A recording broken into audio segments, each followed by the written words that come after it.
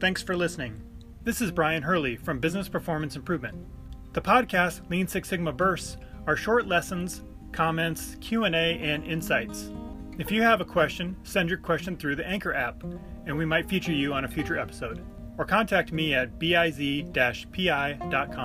I wanted to talk to you about one of the popular templates we have on our site, SQDC, and how that works. So I want to run through an example because I get a lot of questions about this.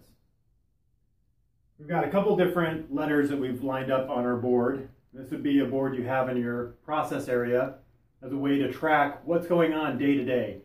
And the cool thing about this tool is that it breaks down into very simple colors. Green, everything's going good. Red, things are in trouble or we didn't meet our goals for the day. So let's look at a couple examples. Let's start with the first one, safety. Looks like a plus sign, and we've got 31 different numbers in here representing each day of the month. The next one we have is quality, then we have delivery, cost or customer, and environment. We also have some other templates for productivity and inventory, and if you have other letters that you want, just let us know and we can create a template for you. So for each day, we need certain criteria. And to get a green for that day for safety, we would need to have no missed days and no injuries. To get a green for quality, we would have 5 or less defects and 95% process yield or greater for that day. For delivery, we want to have 100% on-time delivery to customer or full Kanban replenishment at the end of the day. We need to meet both to accomplish their green. For cost, or customer, depending on how you label it, it's no customer escapes and no defects found at our final check. And for environment, we might add something like all equipment needs to be shut down at the end of the day and no recyclables in the trash bin. So for the first day of the month, we can go through and at the end of the day, we determine, do we have any missed days where people are out because of an injury? And if not, and we didn't have any injuries today, then we can put a green in here. So we'll take number 1, just simply fill it in with green.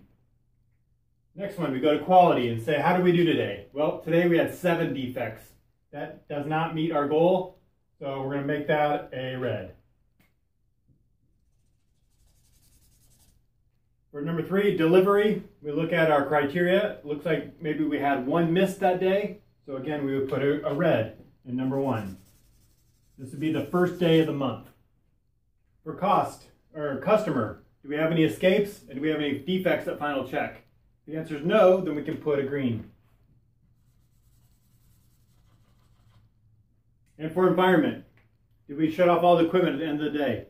And do we have any recyclables in the trash bin? If those were both good, then we can put a green in here. Okay, so the nice thing is at a glance you can see how things are doing for the first day. It looks like we hit our goals for these 3 days, or these 3 categories, and we missed it for these 2. Now I'm going to fill in a couple of these and come back and let's look at what it looks like as we progress through the month. Okay, we're back. We filled in 7 days of work and filled it out for each of the different assessments. So the first one we looked at was safety. It looks like we have all greens except for 1 day, the 5th day, that was red. On the 5th day, we might have a little discussion about what happened, make sure we have a plan, and look into that, get to root cause, and then move on. But overall, I feel pretty good about safety. For quality, you can see there's a lot of red on here, so we want to be spending more time in quality and really getting into the heart of those issues. Why didn't we meet the criteria? What's going on? Who's working it? Where are we at? That type of thing. On delivery, we can see that we started off with red, but we end up making up and hitting green the rest of the way. So we have 6 straight days of green. If this continues and you see a lot of success and a lot of greens, maybe the criteria is too easy. We need to continuously improve and make it a little bit more tougher for the team. But so far, I feel pretty good about delivery and I'd move forward. If we go to the cost or the customer perspective, we have the customer escaped and the defects. We have a smattering of red and green on here. So we might spend a little bit of time on those days and the other days kind of pass through that if it's green and not get into a lot of details. But mixed reviews with the cost or customers piece of this. And the environment, we started off really well, got 4 straight days of green, and then the last 3 days have been red. And so now we're picking up kind of a trend, and maybe we need to go back and say, what's going on? And we're seeing a pattern. It wasn't just one day that went wrong. We're actually picking up some issue there. So let's spend a little bit of time talking about what's going on so we can get back into the green. So that's the intent with this tool, is at a glance you can look back at this and quickly pick out areas that are going well, or we're struggling a little bit, or we're picking up a trend in recent activity that should be some of our focus area. And so that's the nice thing about this template. LeanSixSigmaDefinition.com has a list of glossary items about popular process improvement terms, along with a history of Lean and Six Sigma methods, and key influencers like Dr. Edwards Deming, Henry Ford, Taiichi Ohno, Shigeo Shingo, and many more. You can also learn how to access affordable Lean and Six Sigma training and certification.